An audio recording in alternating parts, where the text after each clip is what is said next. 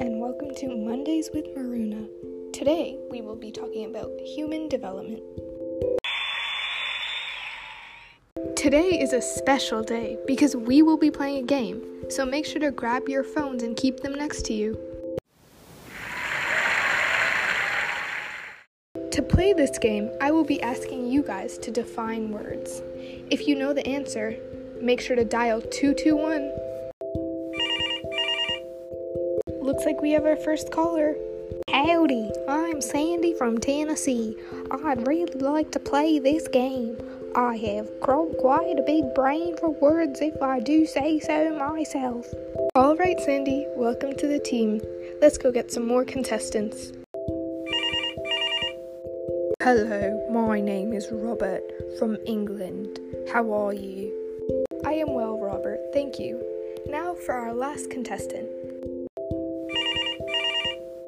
Hello, my name's Brittany, and I am only here because my mom is making me.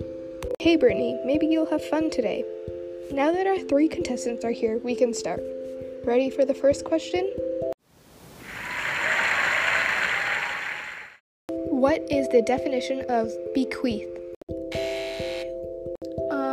Is that like a synonym for like beekeeper or something? Not exactly, Ashley. Any more guesses? Does it mean relating to the body as opposed to the mind? No, Robert. Relating to the body instead of the mind is the definition for the word physical. Sandy, do you have any guesses? Yes, I do, Maruna. I think that bequeath means to give to someone. That is correct, Sandy. Now, time for the next question. What is a fallacy? I believe that is when someone is wrong when the argument is wrong. That is correct, Robert. Now you and Sandy are tied. And now, time for the last question. What is the definition of id? Is that the natural process that happens in the brain during early childhood?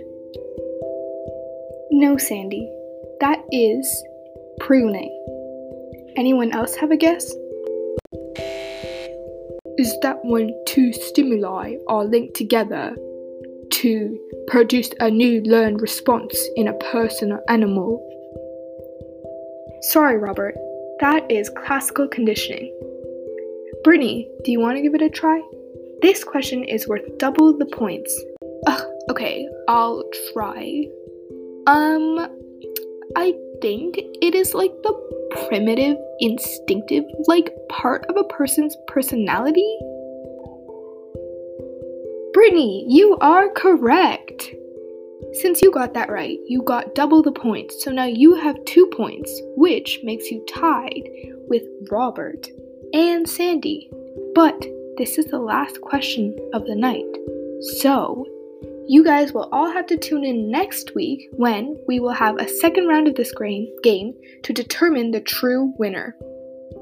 Thank you guys for listening, and make sure to tune in next week for Mondays with Maruna.